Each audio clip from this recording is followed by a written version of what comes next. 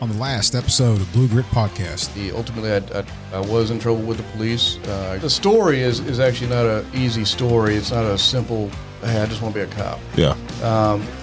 In fact, from my viewpoint, that was the last thing I wanted to do. He kept on saying, look at me. And I had my head down. He goes, look at me. So I'm wiping my tears off, and I lean up, and I look up. And he goes, do you want this? I said, I do.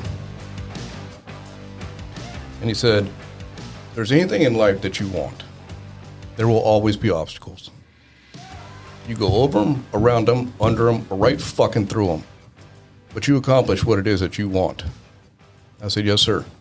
He goes, that means you have to be fucking relentless. I get out with him.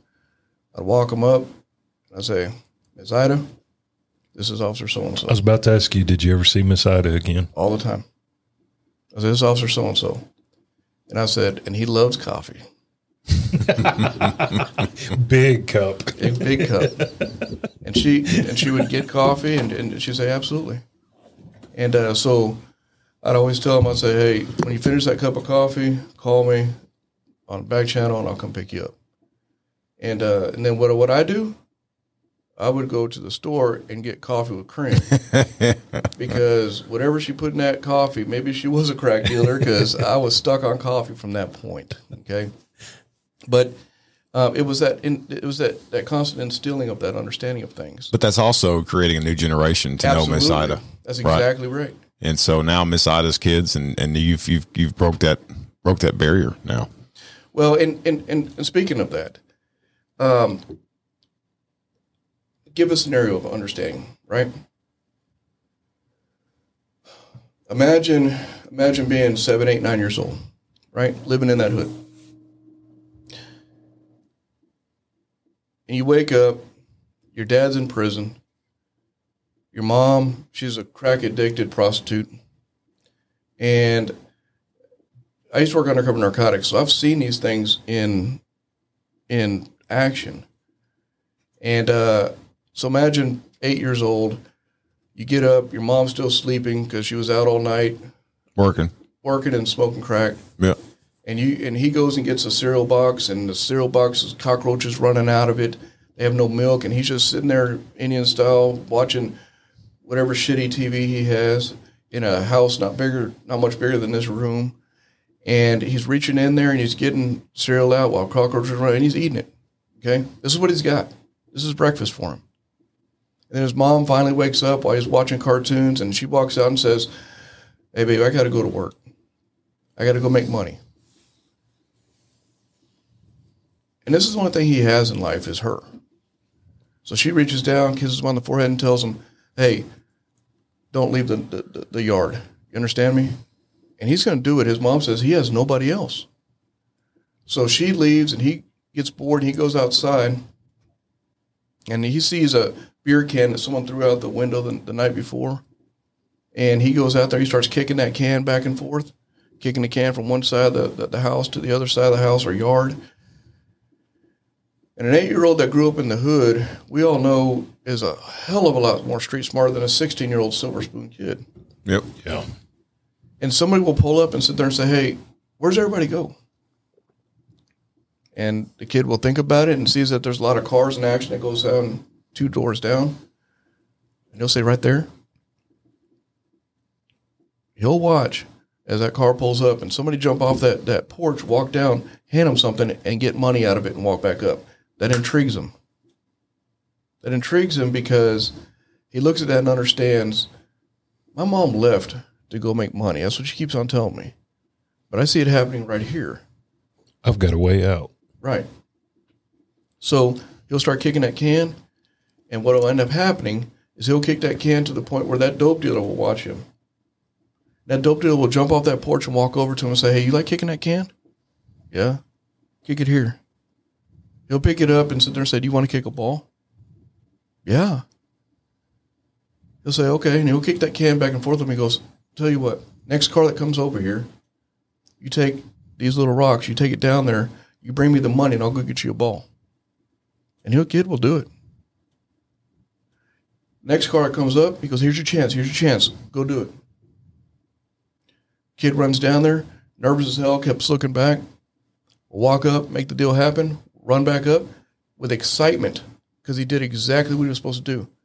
That dope dealer will get on his knee, pat him on the head, give him a fist bump, and that'll be the most love that he's ever seen in his entire life. And it's not even love, it's manipulation. Mm-hmm. It's complete manipulation. And so from there, what happens with that kid's life from that point? He wants to be a dope dealer. Yep. And what's interesting about that is, as police officers, where's he at 10 years old? Breaking into houses, breaking into cars, running from us, jumping fences. We've arrested him a couple times now. He's of age to go to juvie, 13 years old, in a gang, running the streets, just being a terror on society. 15 years old, the conversations that we've all had is this 15-year-old kid we've arrested today. We've arrested him countless times. And in the squad room, we're wrapping up the day and we're saying, I arrested so-and-so again. Somebody else says, man, I can't wait till that little motherfucker turns 17 years old so we can put him his ass in prison and be done with him. And we all cheer on that. The one thing we forget is there was a time that we drove by and he's standing out in the fucking yard wanting to see what our reaction is going to be when we drive by. And we didn't even wave to him. We didn't even stop. When in all reality, the best police work that we could have done is stop the car, get the fuck out, and walk down and say, do you like kicking a can? You want to kick a ball? And then you are the one that kneels down, and you the one that shows him that love. Completely different path he started on. Absolutely. And even if we don't change his life, we've gave him options. Yeah. We've gave him another view. We've given him another understanding of what police are, and not what his mama told him, or not what his dad told him, not what the society has told him, but what we have showed him. Yep. And honestly, it goes back to that day that I was sitting at a house and somebody knocked on that door and said, you need anything? You need anything? From that point, I kind of took that understanding of things and just kind of ran with it for the rest of my entire career. And I probably had the most blessed career that I could ever ask for. I worked every aspect of law enforcement. I've enjoyed every aspect of law enforcement, almost every aspect of law enforcement. But ultimately, I loved it. What's cool, a lot of people's character or future is molded or navigated by tragedy.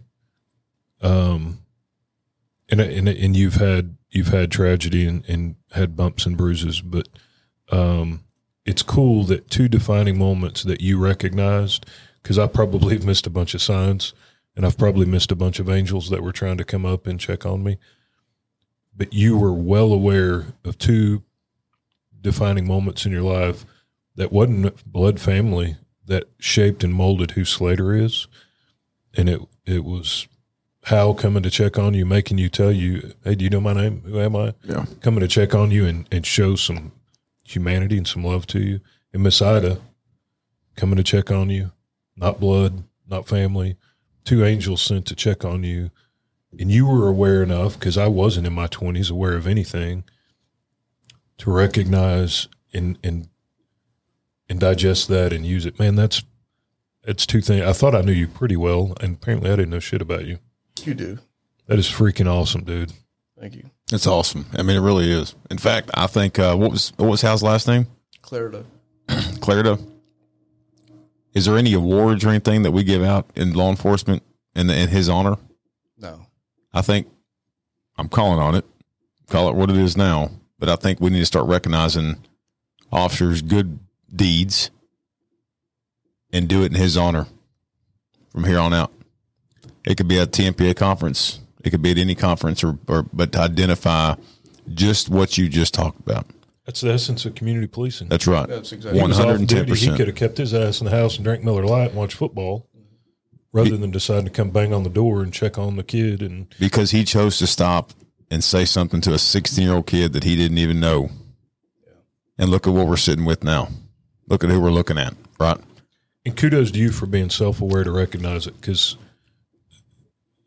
they say, well, like when you're 16, 17, you know it all and you don't listen to anything. Yeah. I was like that up until about 5 years ago. Well. And I don't think it takes a lot of reflection and self-awareness to realize this is a moment that I can digest, process, and I can do something. There's something tangible here I can do, self-reflect and fix and acknowledge what just happened. That's not an easy thing to do. And especially when it's a stranger, like you did with both of them, really. You kind of wrote it off at first. And then something inside you said, whoa, slow down. Let's go back and reevaluate the decision. Yeah. And one of the things I do believe is you become a lot more self-aware when you become emotionally desperate, because you're opening up for just something, something to change, something to grab a hold. And I think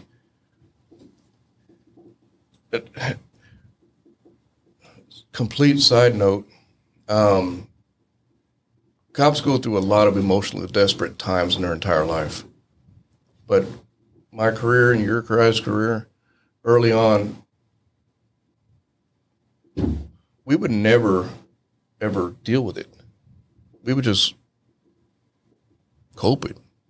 But we never got help. We never got, and when you're in that manner and you get that therapy aspect from it, going to an actual therapist that we preach and teach today, I think those messages, they resonate at that point. Yep.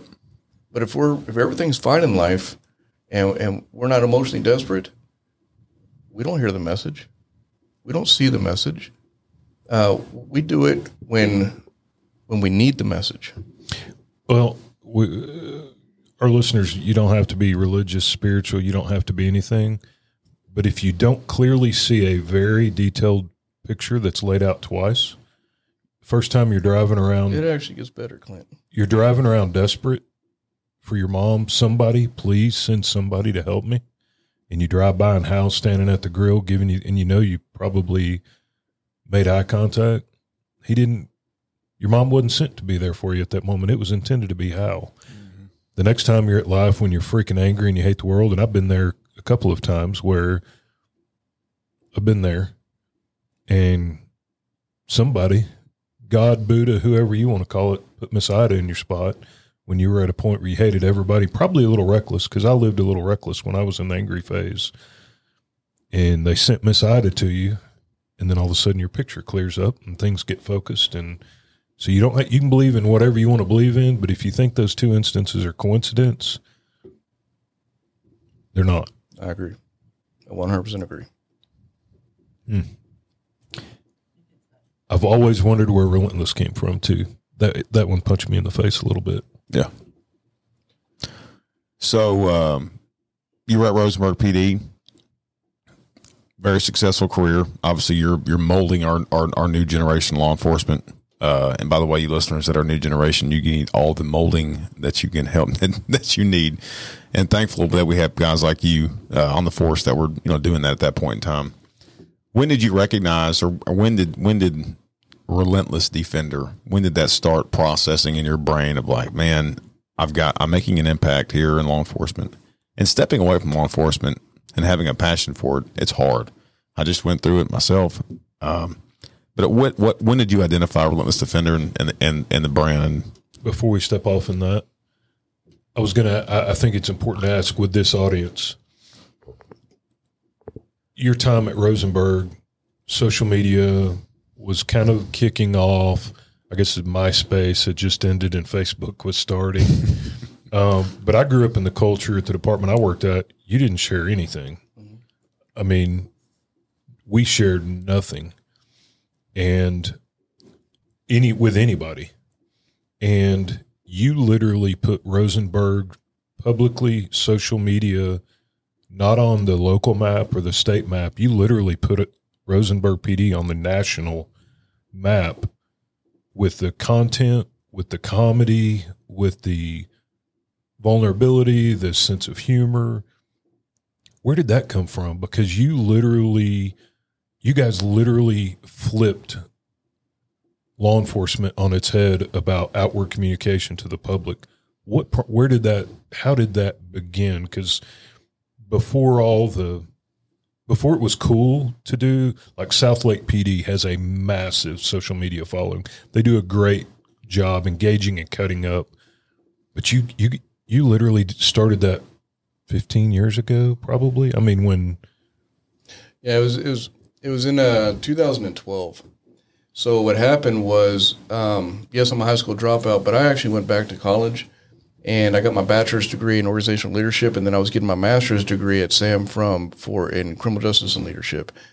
And while I was doing that, I was doing LCC too, Leadership Command College, and I'd met a guy from Arlington PD named Christopher Cook. He's an officer up there, and we were sitting down one day at lunch, and I was a lieutenant at this time. And we were just kind of going back and forth about, like we do at lunchtime, what is your agency doing? What are we doing? And I was just kind of essentially bragging a little bit about what we're doing and, how we're being innovative and that type of stuff. And Chris asked a question. He goes, hey, well, how are you getting all that out? How are people knowing about that? And I thought I had a brilliant answer. I said, well, simple. What we do is we have an Explore program, and what we do is we give them flyers, and we work with a local church or we get a school, and we get them to do a community partners meeting is what we called it, and we'd go out there and we'd have the Explorers put all these flyers on all the doors in the neighborhoods and those types of things, and we would say Tuesday night at 7:00. We're going to have this community partners meeting, and we're going to be very transparent, and you can talk to us and all that kind of stuff, right? And I was chest out explaining this, right? And if you don't know Christopher Cook's a brilliant guy, okay? And he looks at me across the table, he goes, how's that working out for you? And my thought was, I'm about to show him, he can learn. We're killing it. Yeah. And I said, well, what do you mean? He goes, well, how many people show up? And I said, it varies. Sometimes we get like 50, 60 people show up. And then unfortunately, sometimes we only get 5, 6 people show up. And he goes, and I'll bet you whenever the 50, 60 people show up, it's because something bad is going on in their neighborhood and they want to complain about it. And it's usually speeders and that type of stuff, right? What's important to them is not necessarily real to us, right? So I said, okay, yeah, that's about right. And he goes, well, why don't you just use social media? And I said, well, hold on a second, dude. I said, I was a sergeant in narcotics right before I became a lieutenant in patrol. And I was in that same understanding. Cops shouldn't be on social media. Like, that's the last place that they need to be with that my face stuff, right? And he goes, well, tell me why. And I explained to him. I said, well, for that reason. And he goes, well, think about it. He goes, all the same information that you're trying to get out, you can get out immediately through social media. It's like having a town hall meeting 365 days a year.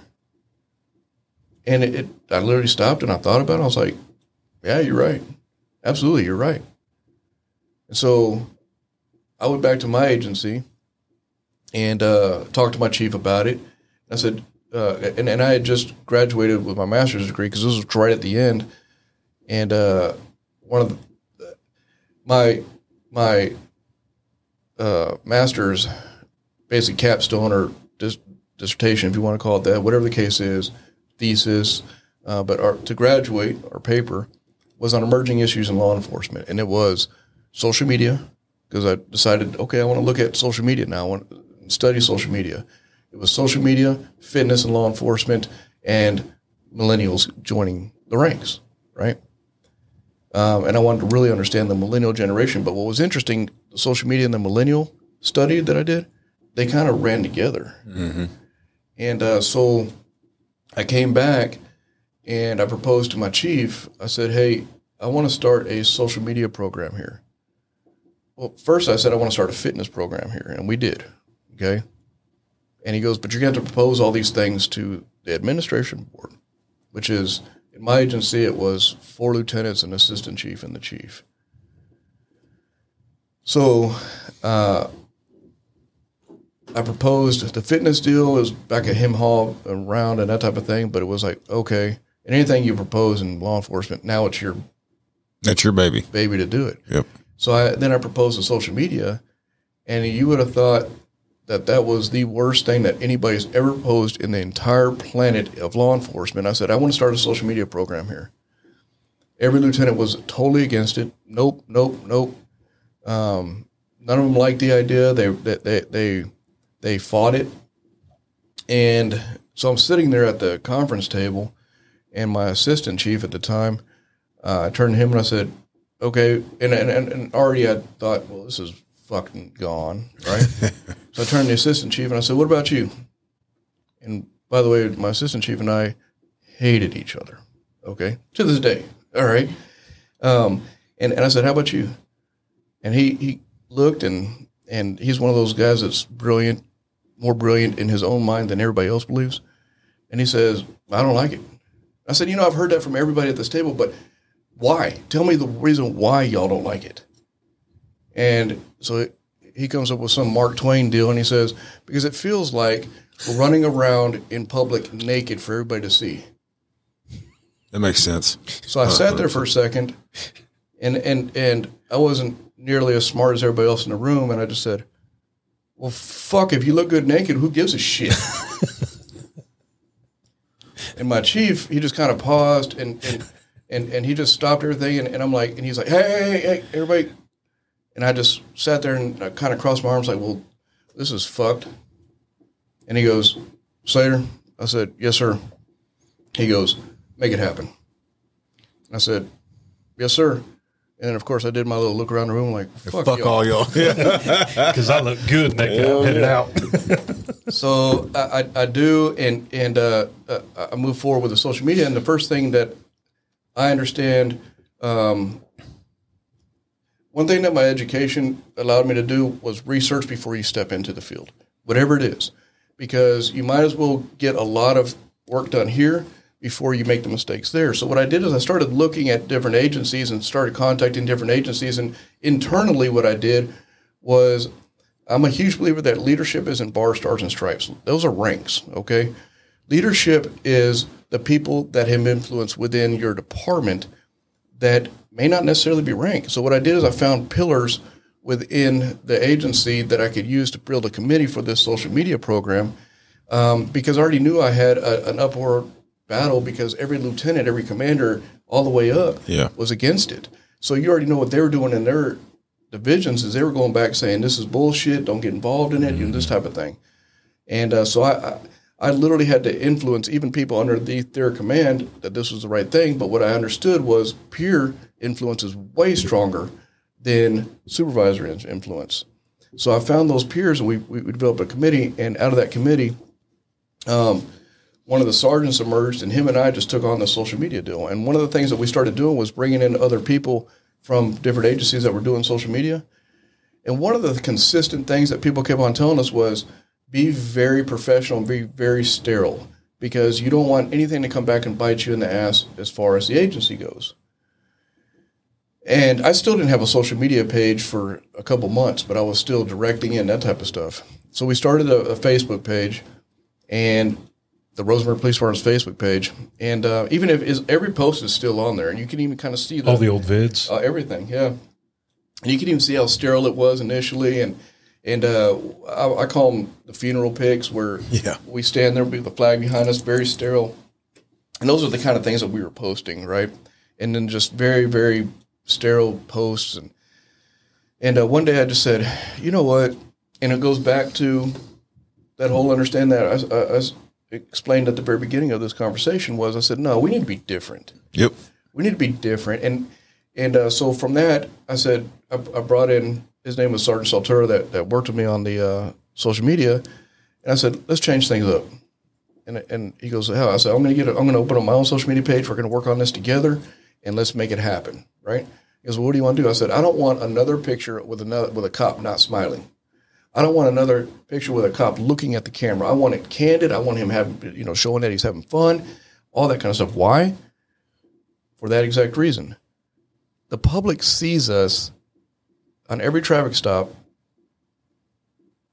with a stern face. Robot. We want to show them that we're human. We want to show them that we're, we have kids, we have families. We're just like everybody else, and show that side of it. Be very transparent. Be open. Show them behind the scenes of what we are and what we're about. And he goes, "Are you serious?" I said, "Yeah." He goes, "Well, we've already talked to everybody." And they said, "Don't do that." I said, "I don't give a shit. Well, we're not everybody." So we started doing it. We started doing a lot more comedy and playing with it a lot more. The videos were classic. Yeah, absolutely. And it was completely different for the time of that time. Now it's everywhere, right? Everywhere. And so what ended up happening was I would do these posts, or we would do these posts, I should say. And when we were doing the posts, the public loved it. I mean, they bought into it immediately, and we started getting thousands of comments, likes, shares. It just started blowing up. And from that point, for the first 6 months of doing this, the public loved it. But I'm going to tell you right now, we would get phone calls from other agencies, and I literally would get messages on my phone when I'd come to work. And for example, I even called the Sergeant Slater in. I said, "Hey, listen to this message." And it was an officer from another agency, and it leaves a message that says, "Hey, what y'all are doing with law enforcement is a fucking joke. I work for so-and-so, and we would never do something like that. You're making us all look like a bunch of idiots, right?" And I said, "Look at this shit." And so I said, "But wait." And I call, and I'd say, "Hey, can I, to be a guy's cell phone number?" I say, "Hey, this is Lieutenant Slater with the Rosenberg Police Department. Hey, I got your message about the social media." Yeah. And it would always be, something asinine like, "Yeah, don't you think that's bullshit?" I said, "Well, no, hold on a second. Let me explain to you what happens here." I said, "Where do you work at?" And he would tell me, and I'd say, "Okay, so you don't work at Rosenberg." "Yeah, well, then I don't give a fuck what you think." I said, "Because we live in a world where you have your world, I have my world. And I can tell you right now, my world likes it. And if your world doesn't like it and you don't offer that to your world, I don't give a shit." Because when we got into this business of law enforcement, we're here to influence our world. And it's not the world as a big world. It's the world that we live, work, and play in. So every world is a different culture. Every department is a different culture. Everything that we do is based on the world that we understand. When an officer dies in this country, we all feel it, but who feels it the most is that world. Yep. It does. So we have the understanding to influence that world and the responsibility to influence that world in a positive way. Well, I can tell you 4 hours away, we were getting phone calls of, "Hey, how come y'all aren't doing cool stuff, engaging the community like Rosenberg? And how come y'all aren't posting funny, engaging, and all?" Because at the time we were still in the closed-minded. We don't talk. We don't. And you have to engage your community. You're not trying to engage some other agency 5 hours away or in another state. To your point, your world. Yeah. That's the only one that matters at that point. And I made that very clear with the people that work with me, for me, that I worked for, that type of thing. And there was still an uphill battle. But what was interesting, after about 6 months of doing this, we were on Good Morning America. We were in Time Magazine, People Magazine. We were doing news interviews. We were everywhere, right? The videos are classic. We'll pull them up. They're freaking awesome. And when I look back at them, I'm like, which one was your favorite video? The one a couple of them that really blew up. And I want you to understand what I told you about kicking the can with the kid. I started sharing that story with every one of the guys that work for me, because being a servant leader, your job is to mentor, your job is to build, your job is to let them understand. Well, one of the videos that really blew up was a sergeant that left his dash cam on, and a kid was out there just throwing a football up in the air, and he stops and gets out and he goes, "Hey," and the kid threw the football and he just throws it back and forth, right? And it was literally like 30 seconds of just throwing it back and forth. It was like nothing that all of us haven't done, and we've all done it. Yeah. And so anyways, I get word that this is on video. I said, give it to me. So I post it up, and it goes viral. I mean, viral.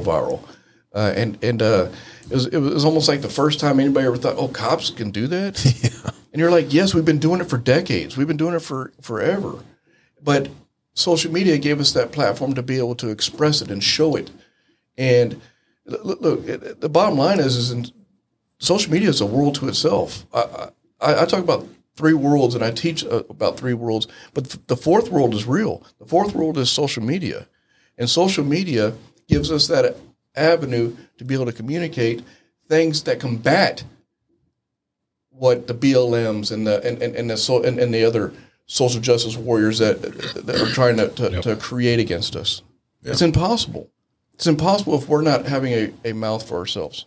Did you realize then, well, I guess Time Magazine and Good Morning America, did you realize then that you were actually changing the mentality in law enforcement of engagement, public engagement? And when I realized it was when we started getting phone calls, same type of phone calls, but now they're saying, how do you do it? How do you do this? And it would be from patrolmen to police chiefs saying, we want that same thing. We want that for our community. We want that for our world. And the phone calls would just constantly come in. Hey, can you help us? And we did. We would sit there and explain, here's what you need to do. If you want to come out and check it out, then we'll show you how to do it. Touch on real quick, because I had a sheriff at one point in time that I worked for. I don't work for any longer, thank God. But he was so narrow-minded that he didn't understand the value of social media. And it really goes back to really a couple things. One, it highlights our good work. That's not seen on a daily basis unless you're in law enforcement or within the law enforcement community. 2, when a bad situation happens, and believe me, they're going to happen in law enforcement. Fuck-ups are going to happen. We're human. It's just a part of it. Some are more severe than others. But can you reflect back on a situation in Rosenberg itself where there was a bad situation, and thank God that y'all had the social media presence to fall back on, because it really negated the fact of what actually happened, or it calmed it down? Not specifically. But I can tell you that there's references that I can make that have done that. Yeah. To give a platform of that first, and to give you a foundation of that, social media is just a tool. And I tell people all the time, we need to run police departments like a business. Yep. And the problem with running a police department like a business is nobody knows what our profits are. Yeah. Because businesses thrive and are valued based on how much money they make. Well, agencies, you don't have that same understanding if you're running it like a business, because when it comes down to business, bottom dollar is all that really matters in the business world. So if you're looking at the scale and you sit there and say, here's our profit margin, that's a successful business that is continuous on the rise. What we need to do is we need to be looking at it as our profit margins are every single human being that's in our world that is making relationships with the police department. So when we start rising up with those relationships being made, when we have a profit, that is when I can tell you, you get into an OIS, you get into a critical incident, you get into something that an incident like Ferguson where the entire community backlashed, right? Ferguson happened because they didn't make relationships with their community. Right. Darren Wilson didn't do anything wrong. Yeah. It was because they didn't make the relationships with their communities. When you have that relationship, the first thing they're going to do is like, wait a minute. Let's hear what they have to say, because they've been transparent with us. They've talked with us. They've shared with us that we know these people. We know their names. Think about right now in any community out there, in any world out there, how many officers do everybody know their name? Very few. In fact, if we do this right, police officers should be celebrities in their communities. Yeah. Should be celebrities. And how do you relay that? Through social media and then through the personal interaction. But when that happens, I can tell you right now, when that critical incident happens, it's not going to have a backlash. What you're going to have support. You're going to have that. You're going to be able to cash in on your profits for that exact reason. And I'll tell you right now, the reason why it doesn't happen and those police officers are not celebrities is because egos get in the way and positions get in the way, and certain police chiefs and or sheriffs lose sight of what the real value is there. Well, and I think it's for like our local association leaders, it's important to repeat what you said. For-profit companies measure their value in monetary capital. They should be measuring their wealth in political capital. It's capital all the same that you build up that you may have to cash in at some point. You're building capital nonetheless.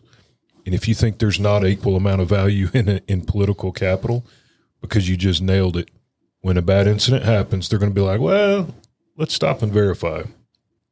Because we've built clout, credibility, trust in a relationship rather than, oh, okay, yeah, that's that jackass that drives by and can't wave at me. That's probably true. He probably did thump them since he can't even wave at somebody. He's an ass. When you have that political capital, they stop and be like, I'm not sure. I believe this. Let's slow down and check on this. Well, I'll even take it a step further for the members of TMPA. That exact understanding, your POA is worthless if you don't have that, if you don't run it like a business, understanding that this isn't about just your members of your POA. Yep. This is about building that relationship and building that capital with your community. So when you do need something, that the councilmen don't mean shit. The mayor doesn't mean shit. What you want is the community to come out and sit there and say, no, we don't care what you have to say. The police department needs this. The officers, we know, need a raise. They need civil service. They need whatever it is that we want to give them because we know these people and we've made that relationship with them. Cities and government does a horrible job of doing that. Yeah. And I can tell you, if you know how to do it and do it right, there will never powerful. be a vote that goes against you. Yep. Never. I agree. Never. We'll have to check out some of the old vids, dude. They are classic old Rosenberg vids. All right. I stepped all over your original question. Leaving law enforcement, RDA life.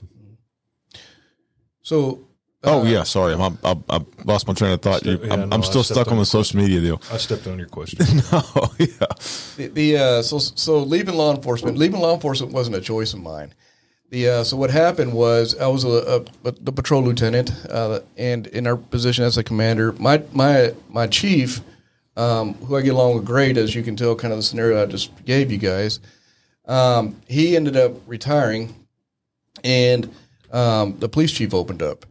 Well, the assistant chief and I, and then several other outside candidates, we all assessed for it. It came down to the assistant chief and myself applying for the job, or at the final two, and ultimately he won the position.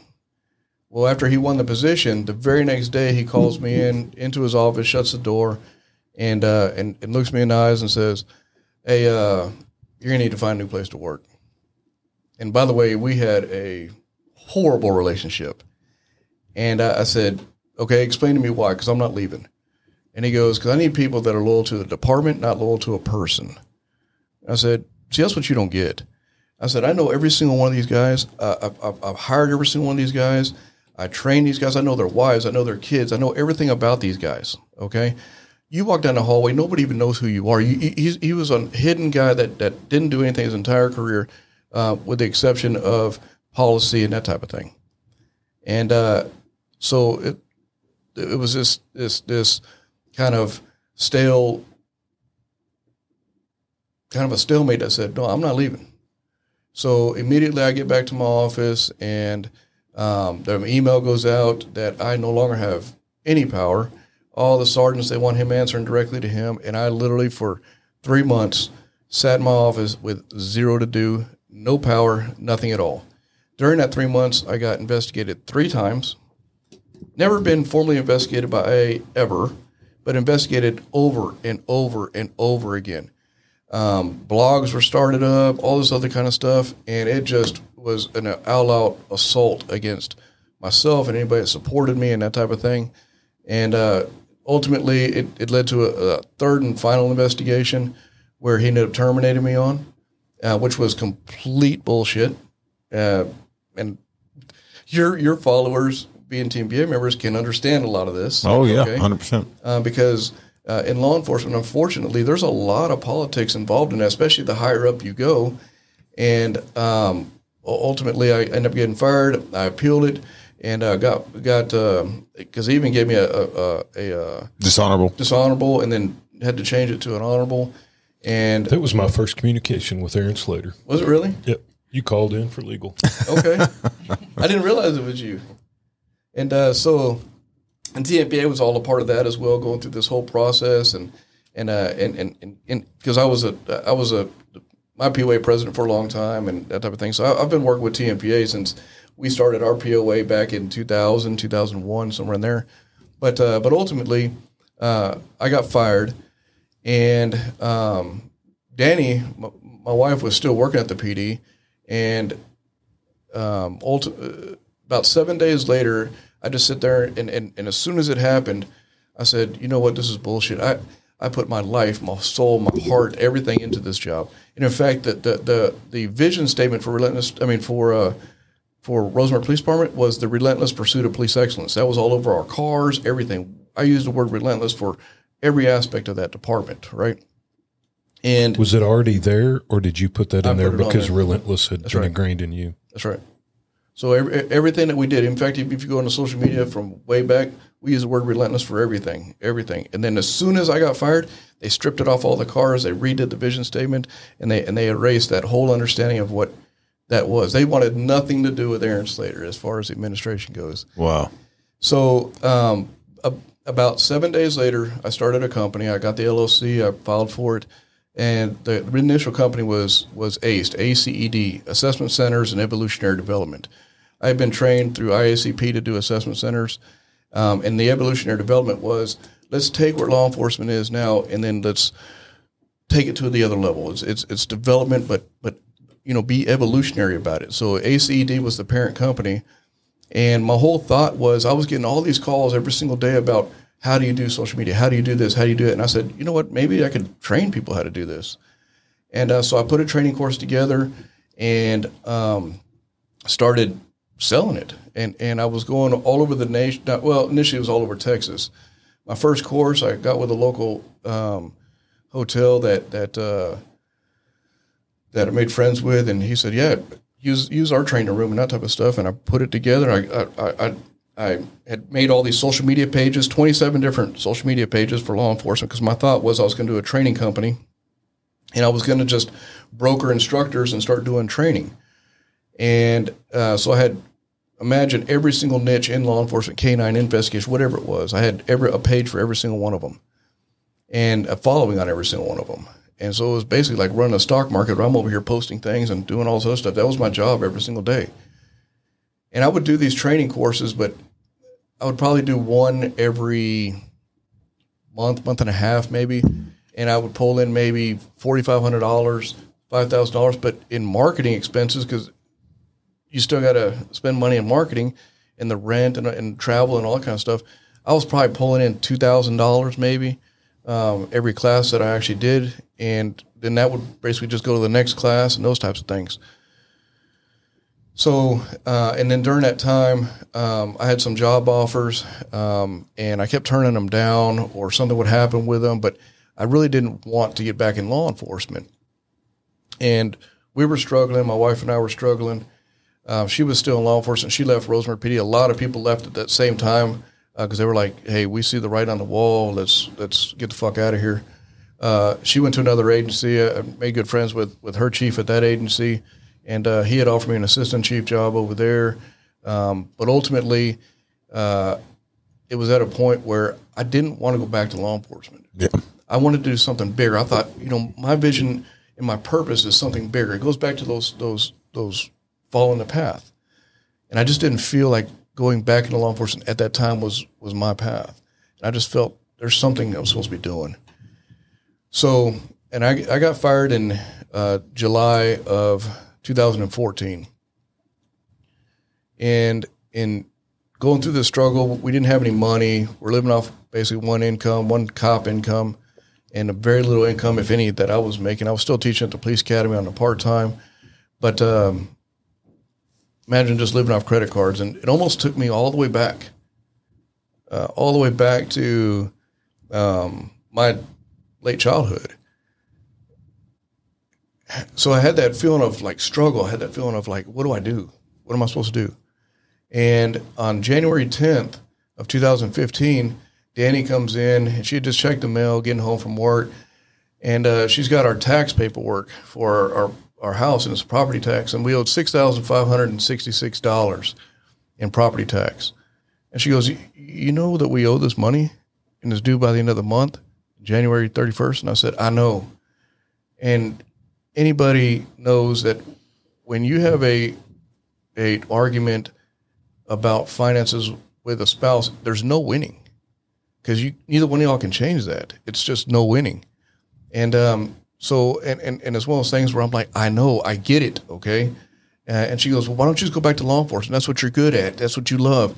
And my argument was, I don't want to. I'm supposed to do something bigger here. And so there was this argument between her and I, but I knew that the struggle was real, and I didn't know what to do. Yeah. And so ultimately, that night, it was one of those give up feelings, one of those give up moments. And I just said, and I just broke, and I prayed to God. I said, God, I don't know what you want me to do. I thought I was supposed to make this great. I thought I was supposed to do something bigger. I thought you were putting me down a path. I thought everything that happened at Rosenberg shouldn't have happened. So I thought there was a reason, a purpose for that. And so if you want me to continue doing this training, I'll do it. But you got to give something. You got to break somewhere. If you want me to go back to law enforcement, show me and I'll do it. Just show me what you want me to do. So that next morning I woke up. I went into my office. I learned how to do graphic art because I needed to, for the purpose of marketing and content and that type of stuff. So I learned graphic art by using YouTube. And so I literally sat there and I put my headphones on like I am right now, and I just sat there and I started drawing, and I came up with a design, and it was that the gladiator helmet with the blue line through it, right? So I looked at it and I said, man, that's pretty cool. And so I take it, I'm like, man, what can I do with that? That's pretty dope. So I said, you know what? I've got all these social media pages. Let me try something. I've seen these shirts on Teespring and all sorts of stuff. So I took that and I put it on a shirt, and I put it up, and I shared it with all 27 different pages that I had, and put it up. And we were going to go to a dinner that night for vendor bars for a birthday or whatever. So we get ready and we get in the car, and there's still the argument, right? But of course, when you get to dinner, everything's fine in front of everybody, and then you get done, you come back home. She goes, I go back in my office and I look, and I'm like, I wonder if I sold any T-shirts. And I look and I'm like, what? I had already sold over 200 T-shirts in the amount of time that we were gone, which is maybe only about 2.5 hours. And so I start looking at the comments, and the comments are verifying that. I just bought one. It was great, awesome, and this type of thing. Now understand something. What's unique about that, Ferguson had just happened a few months earlier. So, and not only did Ferguson happen, but the two NYPD cops had just been ambushed and killed. And what people don't understand is when those things are happening, the support for law enforcement rises. It actually increases, because the silent, they may be silent, but they're still supportive. Yeah. They actually become more supportive. So the shirts were selling and selling. Was it just that graphic? Did you have anything else on it? It was just that graphic. Just like a black T-shirt with that graphic? All I put was a Relentless Bleed Blue. That's it. The Relentless Bleed Blue, right? And it was that graphic on the back, and then the graphic on the front. And so from there... Did you have any production? Had you already thought of, if I sell 50, how am I going to make 50? No, what I did, think of it as a fulfillment center that you're putting this on. They do all the selling, they do all the shipping, they do everything. And all I do is do the marketing and pushing. And then what they do is they cut you a percentage of the check, and then they give you the check. Gotcha. Okay. So ultimately, I'd sold a few shirts, and then I kept pushing it every day. And everything runs on a 7-day campaign. And at the end of the 7 days, I remember going into the bathroom, and she was in there curling her hair.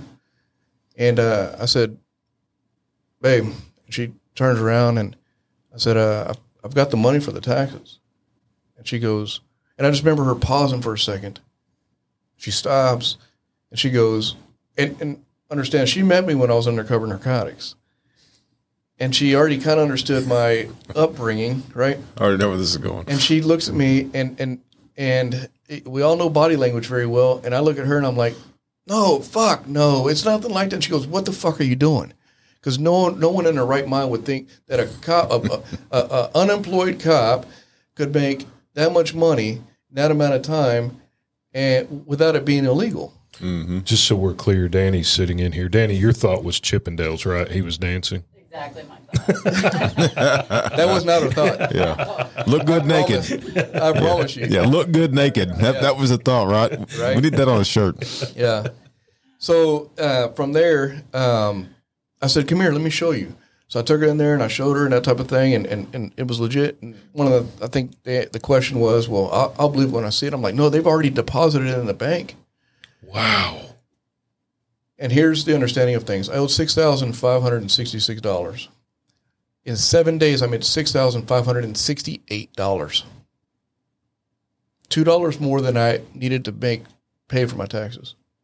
On a whim, throw headphones on, I'll doodle something out. What the hell? Let's just see if I can sell a T-shirt. At the lowest point that I've been in.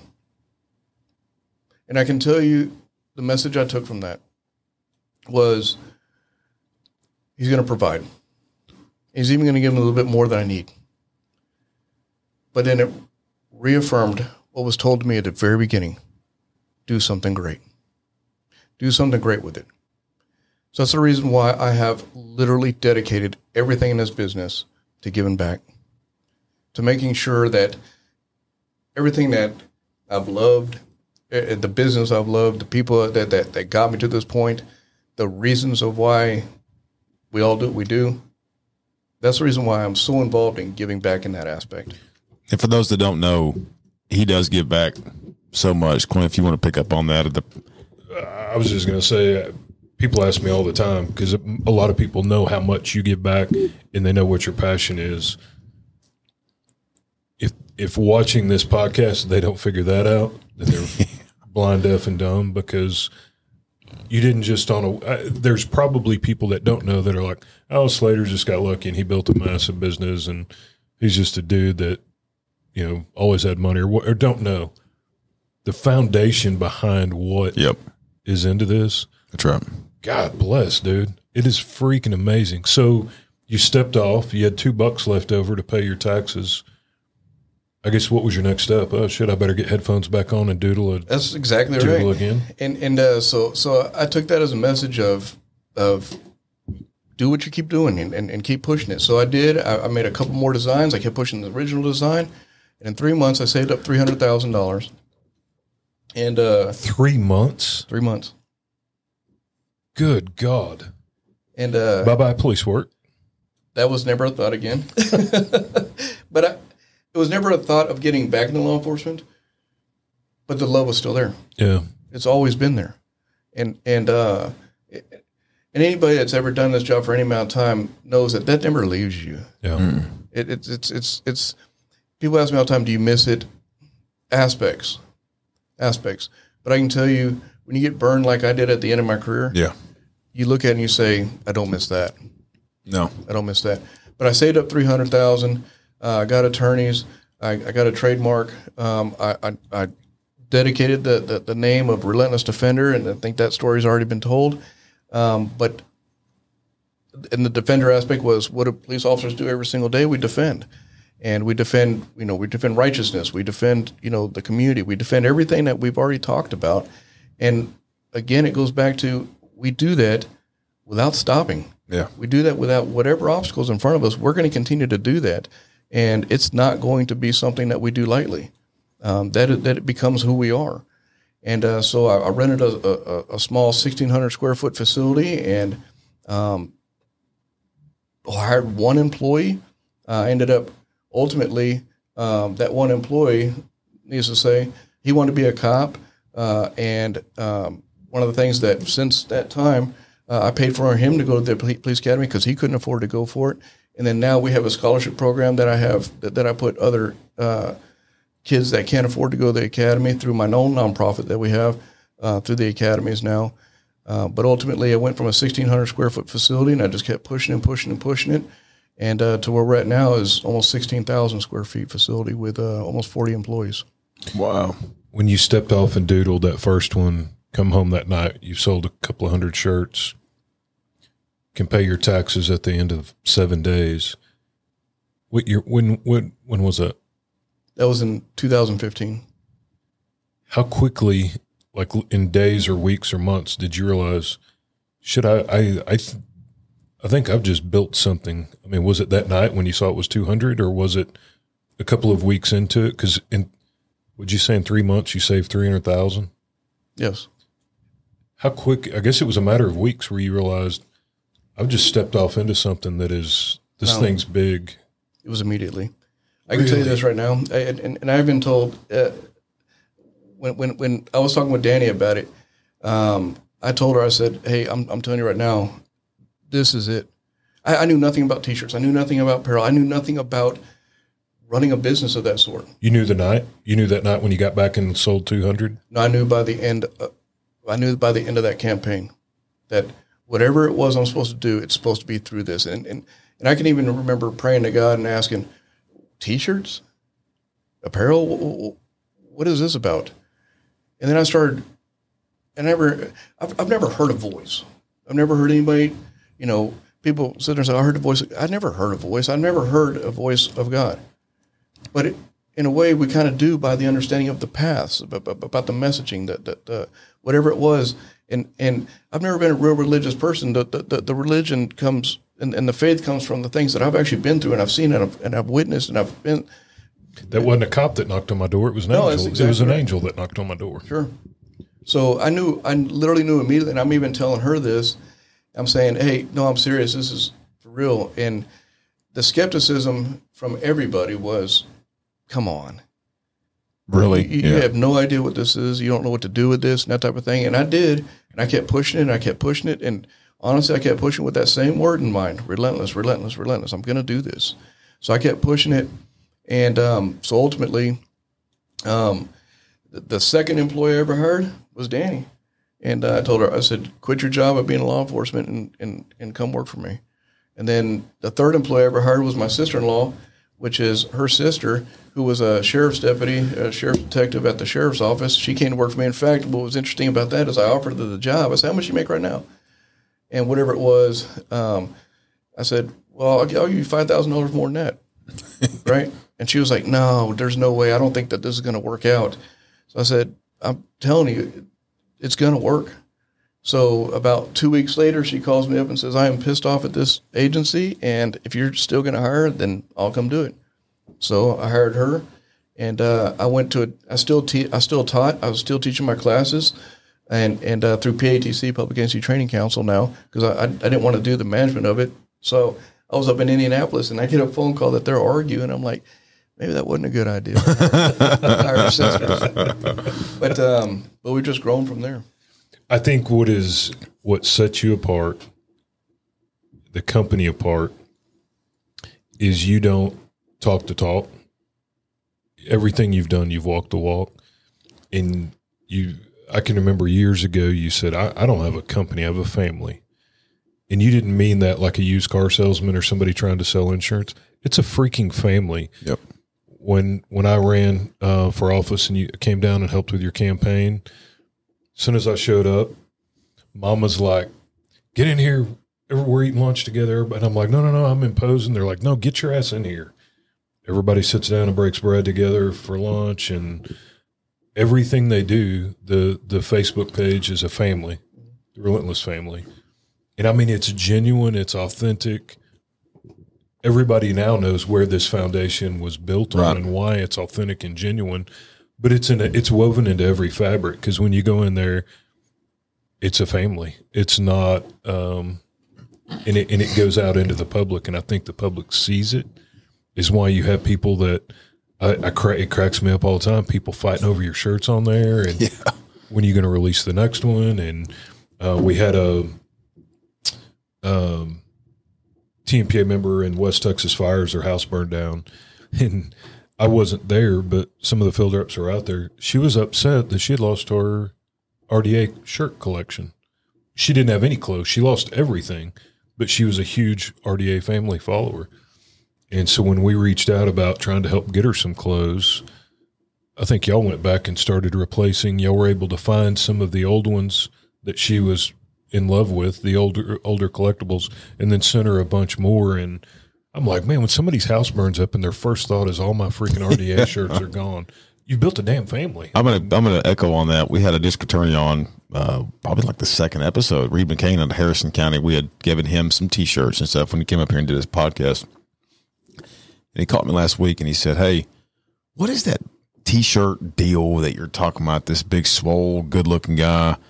It caught me off guard. It was like late at night. I said, "What the hell is he talking about, Janet?" I was talking to my wife, and I said, "Relentless?" He's like, "Yeah, that T-shirt brand." And I paused real quick, and I said, "Reed McCain, make no mistake about it. That's not a brand. There's no brand in that entire family. Relentless Defender is a mission." And I'm going to echo on that and say that Hal told you to make something great. And I'm looking at a man that's made something great and is continuing to make everything else great in law enforcement. And I'm honored to be one of your, friends.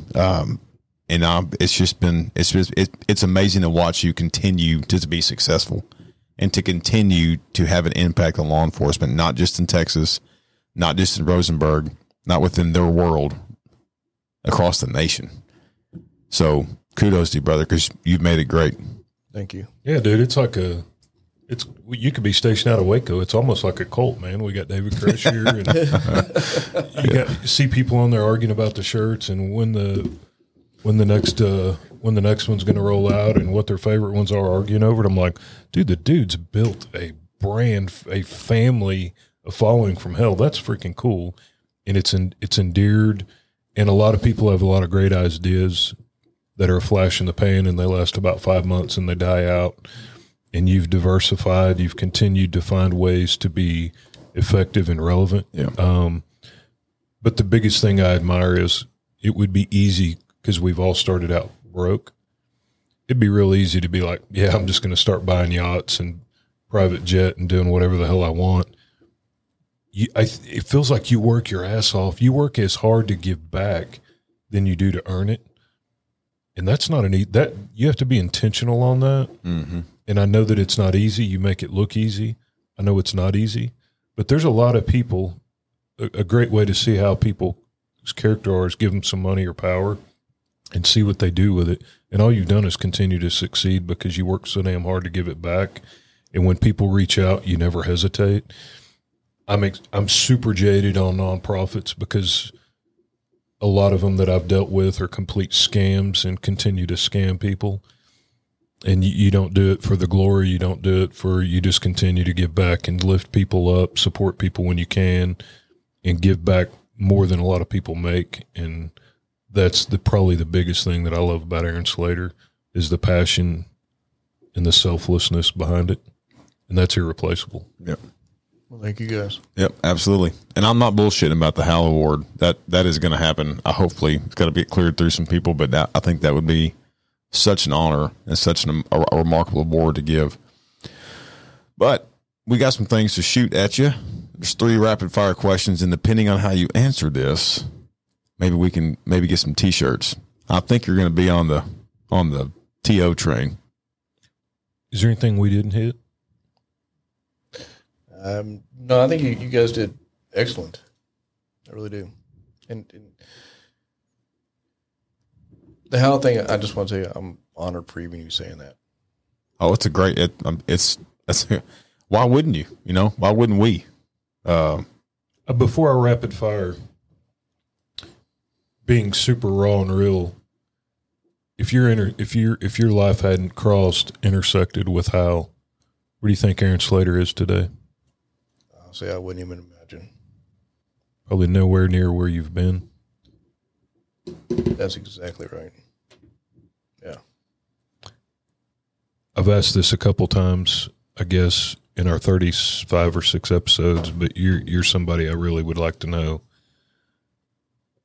What's the highest point in your career? What single thing's been the highest point? What's the worst day in what's Aaron Slater's worst day? And what are you, 45, 46? 46. What would 46-year-old Aaron Slater? Yes, you are.